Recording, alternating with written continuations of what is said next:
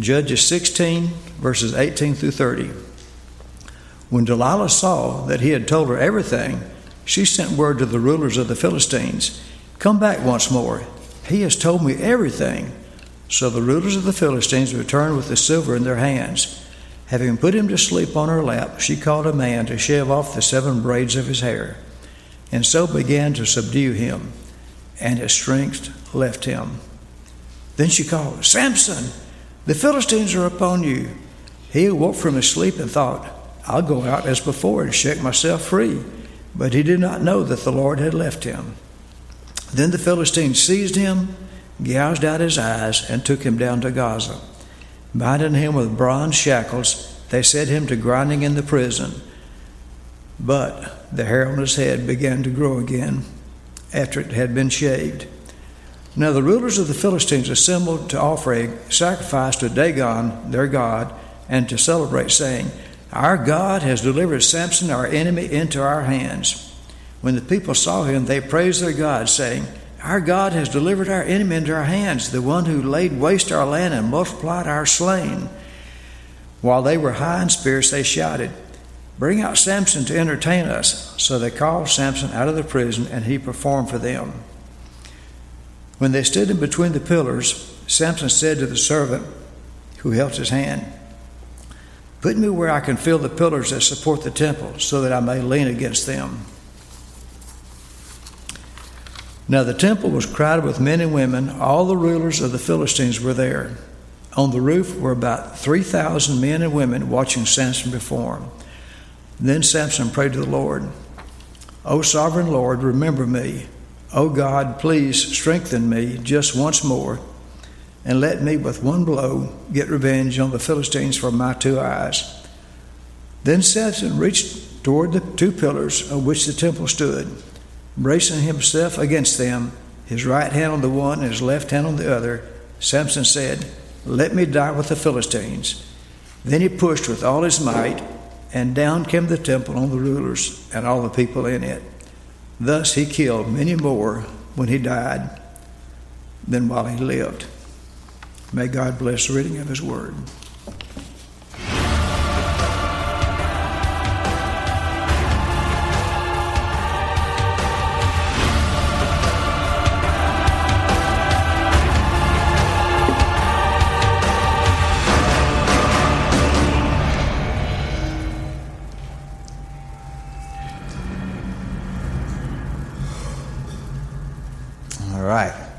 Well, we come to the grand finale of the Judges series, at least the finale, and you can tell me later if it was grand or not, I guess.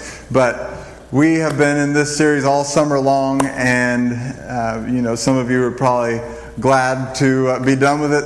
It's a lot of odd stories we're not accustomed to hearing on a Sunday morning, because they don't get preached on all that often. And yet it's been, really challenging, I think, and certainly to my faith and hopefully to yours too. And we found that even these ancient peoples from so long ago, even though, this happened thousands and thousands of years ago, we still find truth in God's Word that we can apply in our life. And so that's been a good lesson learned. We've looked at a series of men and women flawed. Some of them very flawed. Men and women who, people wouldn't have picked them out to be the ones for God to use. And yet God picked them. And God equipped them and used them in spite of their flaws, in spite of their shortcomings, and sometimes even through those flaws and shortcomings.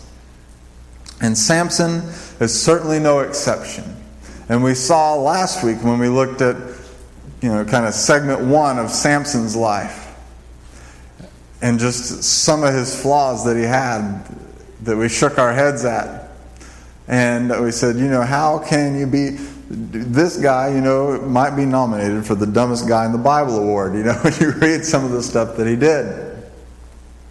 But we saw that God was using him to begin to drive a wedge between his people, God's people, and the Philistine people. Because what had happened was the people of God had begun to allow themselves to be influenced by the culture. They were giving themselves to this other culture and to these other gods. And pretty soon their identity as God's people were going to fade away. And we spoke last week as we looked at Samson's tendency to chase after women who were not godly women. And the influence that had on him and the eventual destruction that it brought upon Samson. And we talked about how that was a pretty good image of what Israel as a nation was doing. God's people were giving themselves away to a people who were not godly, who were not pursuing God and His ways whatsoever.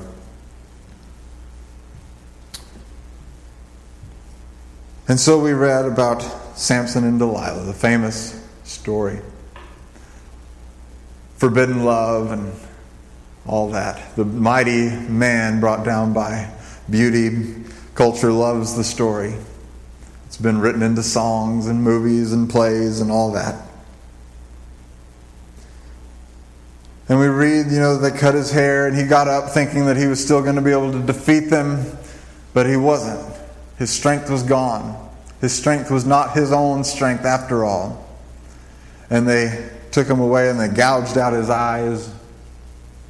We remember last week, that the Israelites had said to Samson, "Don't you realize the Philistines, they're rulers over us. What have you done to us?" They didn't like this wedge that Samson had been driving between them and the Philistines. They seemed to like their presence with the Philistines. So last week we talked about relationships and how it's important that we be careful who our closest friends are. That our closest friends should be those who are closest to God.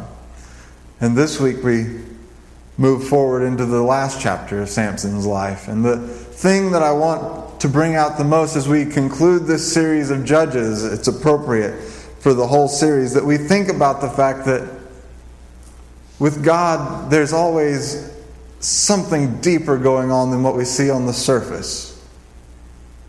And today, it appears that we're looking at Samson versus the Philistines. But I submit to you that there's a battle behind the battle. That there's something deeper going on. Something much more going on than just Samson versus the Philistines. And to kind of illustrate that, I want us to, this is going to seem just so random, to jump from talking about the Judges and Samson to talking about Yellowstone National Park. But let's make this jump together. And I want to just show you a video that talks about wolves and Yellowstone National Park. And the reason I want to show it to you, for one, it's just incredible. And I hope that it just drives you to be that much more in awe of God's creation and how it works. But I also want you to notice that, on the surface, it looks like they're just reintroducing wolves into Yellowstone National Park. But in fact, there's so much more going on. And that's going to really feed our theme for today. And so watch this video I'm about to play. And notice those things.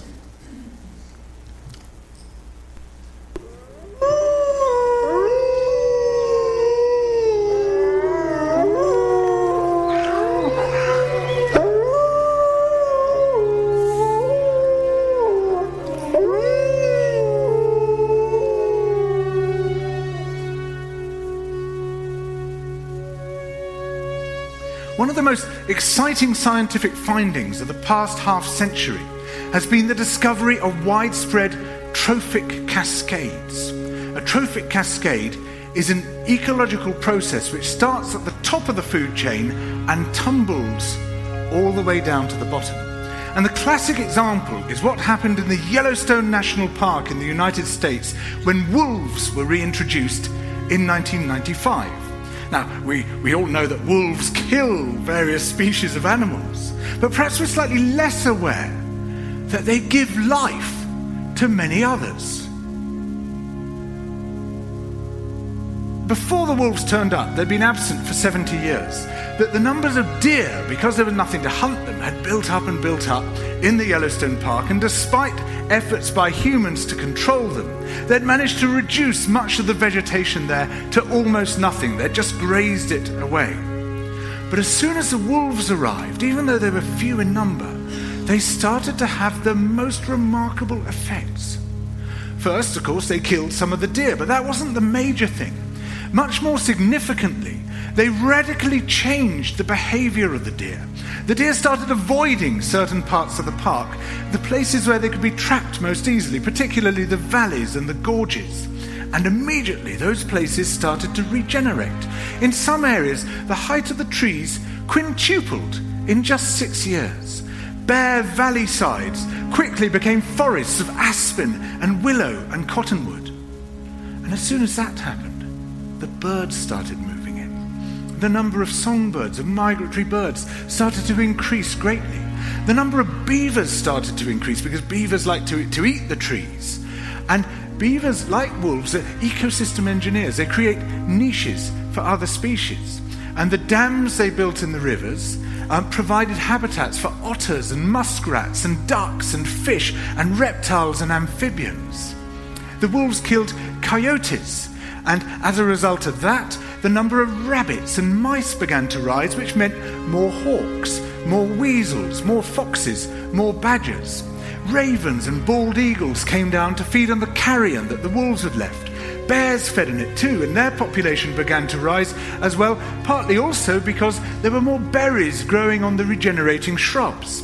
And the bears reinforced the impact of the wolves by killing some of the calves of the deer. But here's where it gets really interesting. The wolves changed the behavior of the rivers. They began to meander less. There was less erosion. The channels narrowed. More pools formed. More riffle sections, all of which were great for wildlife habitats. The rivers changed in response to the wolves. And the reason was that the regenerating forests stabilized the banks so that they collapsed less often, so that the rivers became more fixed in their course. Similarly, by driving the deer out of some places and the vegetation recovering on the valley sides, there was less soil erosion because the vegetation stabilized that as well. So the wolves, small in number, transformed not just the ecosystem of the Yellowstone National Park, this huge area of land, but also its physical geography.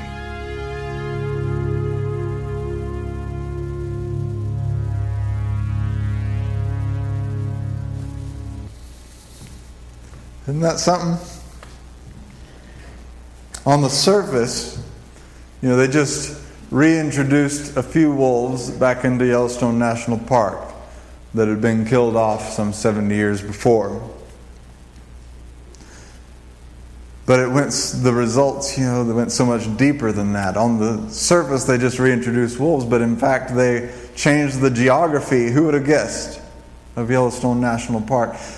So often, especially for those of us who believe in God, those of us who call ourselves Christ followers, the events of our lives and the events in our communities, they look like one thing on the surface. And a news organization might report it one way, but we know and we believe that there's something deeper at work in those circumstances of our lives than what meets our eye on the surface.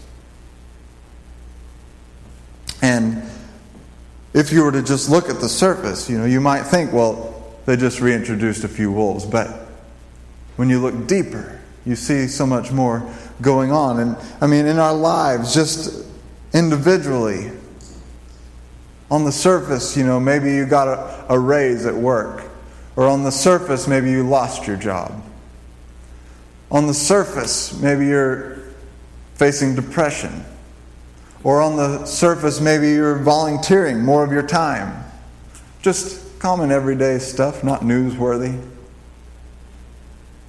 And yet, even though that's what it looks like on the surface, there's often much more going on than meets the eye. In our communities, the crime rate's on the rise. Well, perhaps there's more to that than meets the eye. In our communities and in our nation, there's groups like Mercy Ministries that we met with on Wednesday night. And on the surface, maybe they're just helping some troubled girls, but maybe there's more to it than what meets the eye.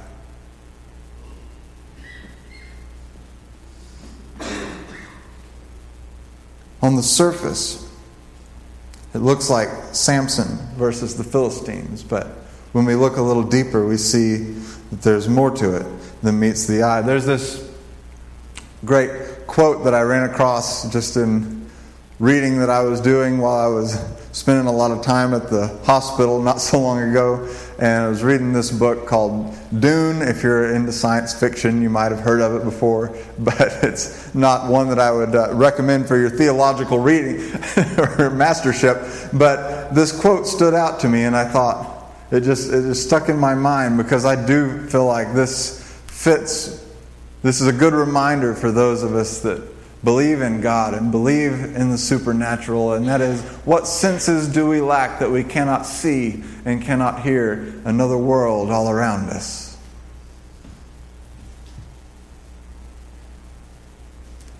Another world all around us. And I believe that there is another world all around us, and we'll never fully grasp just how deep the things that we see on the surface are affecting what goes on in those other worlds and other realms. We read as we dove into this story about Samson, that the hair on his head began to grow again. Now, this is not rocket science. You shave someone's head, their hair starts growing again. So why bother to write it? The Philistines, their gods, the way it worked was you fulfilled your vows, and then you hoped that the gods would see fit to favor you. If you broke your vows, you couldn't expect any help from the gods. They were conditional gods.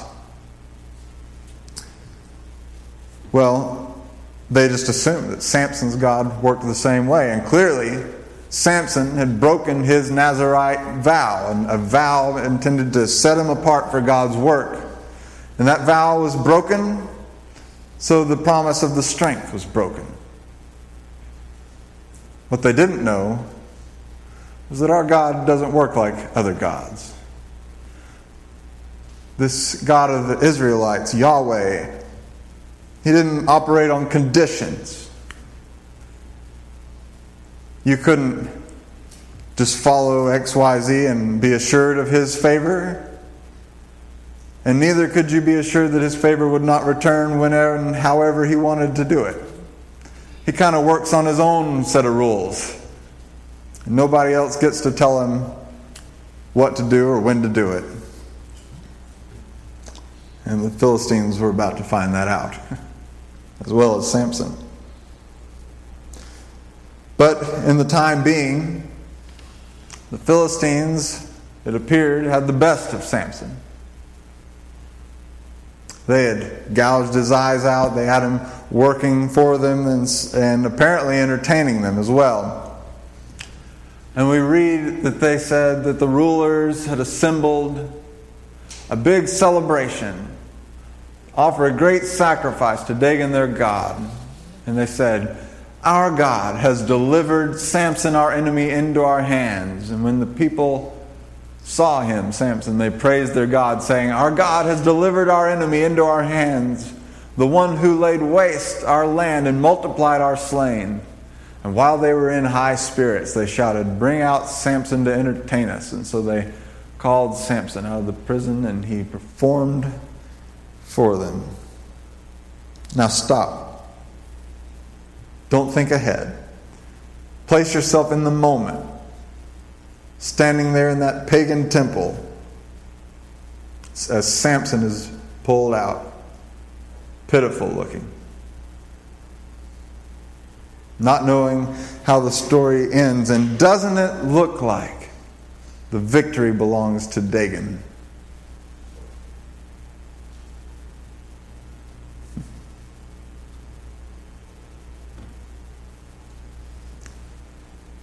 by all appearances, the Philistines believed that the victory belonged to Dagon. They had called this celebration to worship him, to thank him for giving their enemy over to him. But just as victory seemed assured for Dagon, the God of the Israelites seems to say, Dagon, I've got you right where I want you. I'm about to show these people what you are, and that's nothing compared to God Almighty. And Samson prayed. That may not seem like a big deal. People in the Bible ought to pray. But when you read Samson's life story, you don't see a whole lot of prayer there. And when you do, it's selfish kind of prayer. Spoiled brat kind of prayer. But this time it's different.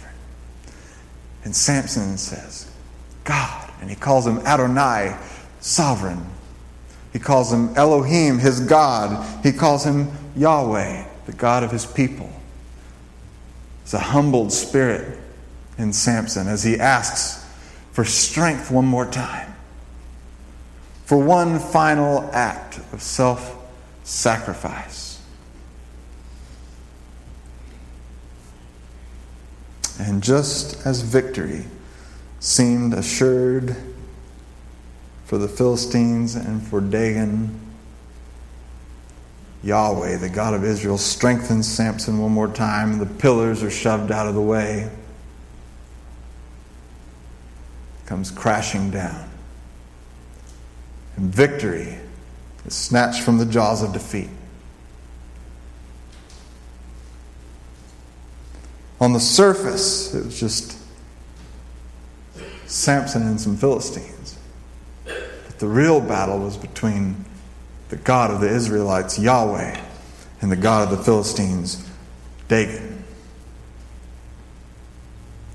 This is the way it is with much of the things we read about in the Bible, or do you think that the Exodus is just about Moses and Pharaoh, or that David and Goliath was just about a boy and a giant, or that the cross was just about the Romans and Jews and some troublemaker Messiah?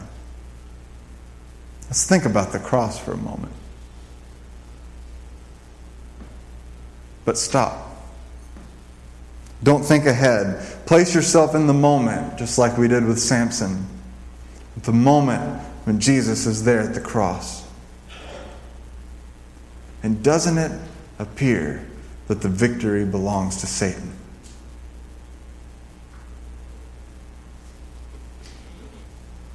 Certainly the Jews and the Romans thought they had defeated Jesus. But just as victory seems assured for Satan, God says, Satan, I've got you right where I want you. I'm about to show you that you can't oppress these people anymore. I'm about to show them your true colors, who you really are, which is nothing compared to God Almighty. And Jesus prayed. He called God Father. He asked that His will be done, seeking strength for one ultimate act of self-sacrifice.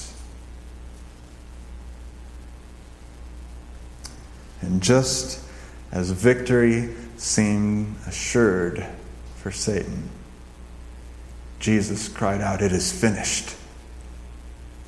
And He gave up His life. In what appeared to be defeat, but as we'd find out 3 days later, was the greatest victory ever known in this realm or any other.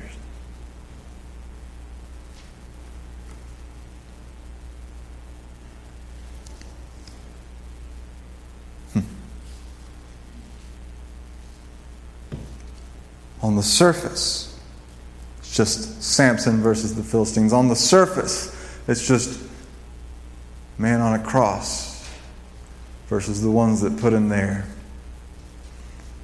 But when we look deeper, there's so much more at work. And the victory was decided at the cross, but the battle still rages on. Anywhere in this world that you see darkness, there is still darkness to be fought. And I pray that anywhere we as God's church find a pillar left standing of the temple of Dagon, that there will be a man of God or a woman of God there to push on that thing by the power of God. Because there's still battles to be done. And on the surface, the things that we do as a church may not look like much, but when you dig a little bit deeper, there's so much more going on than what meets the eye. In our note cards today, if you want to fill them in, just want to ask you this question. Will you succumb to the world? Or if you want to put the word culture there, that works too. Will you succumb to culture or to the world? Or will you fight for the kingdom? Will you sit on the sidelines or will you get in the fight?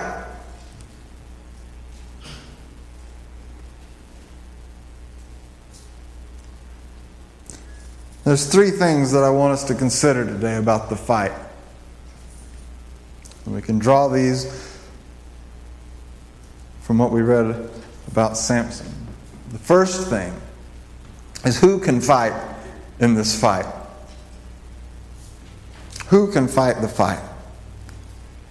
And looking at Samson, we have to say anybody can fight the fight. This guy was far from perfect. He had problems in a big way.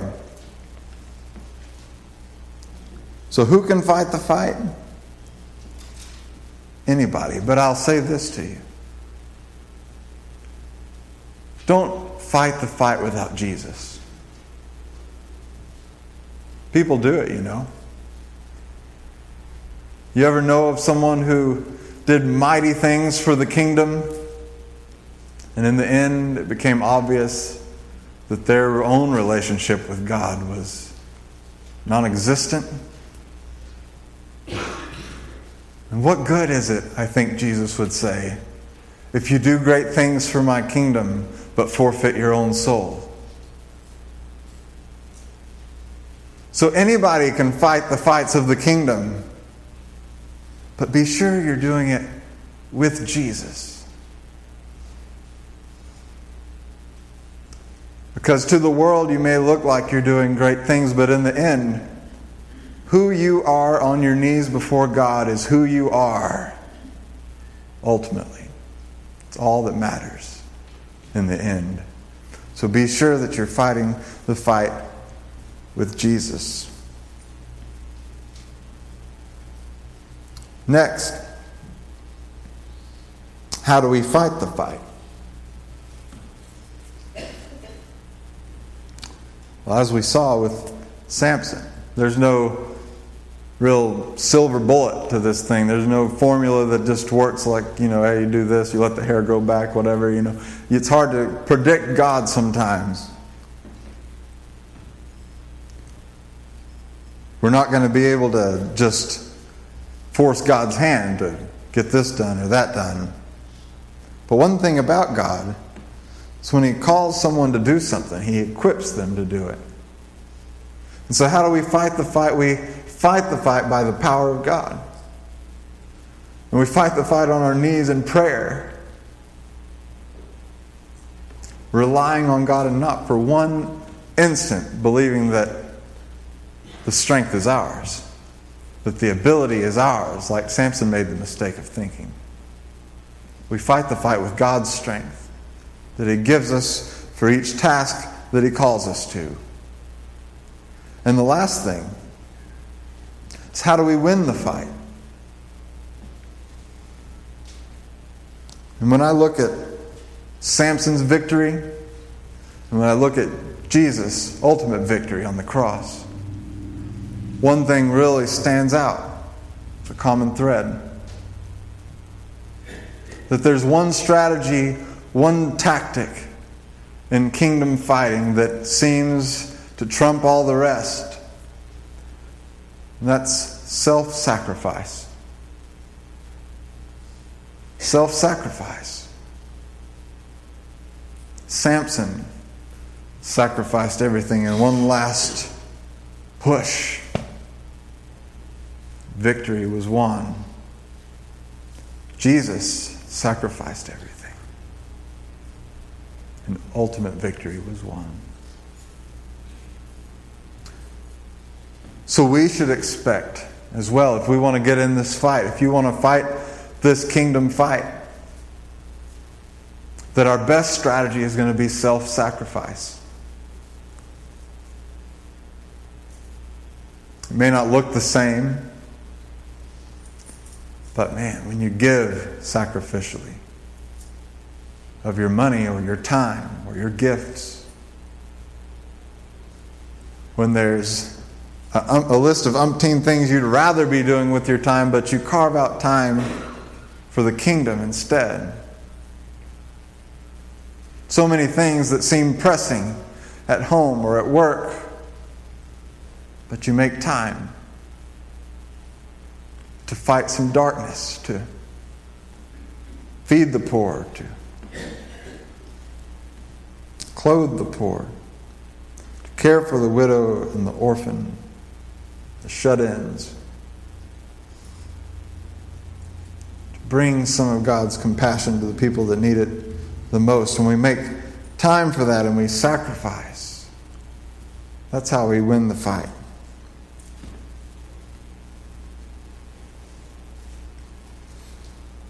So reflect on this.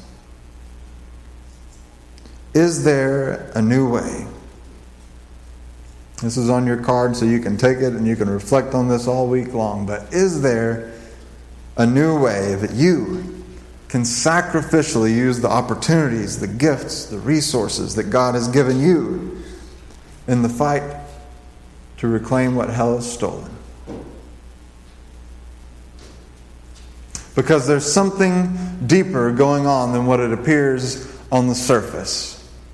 And just as it appeared that it was just Samson and some Philistines, it was actually about God versus Dagon.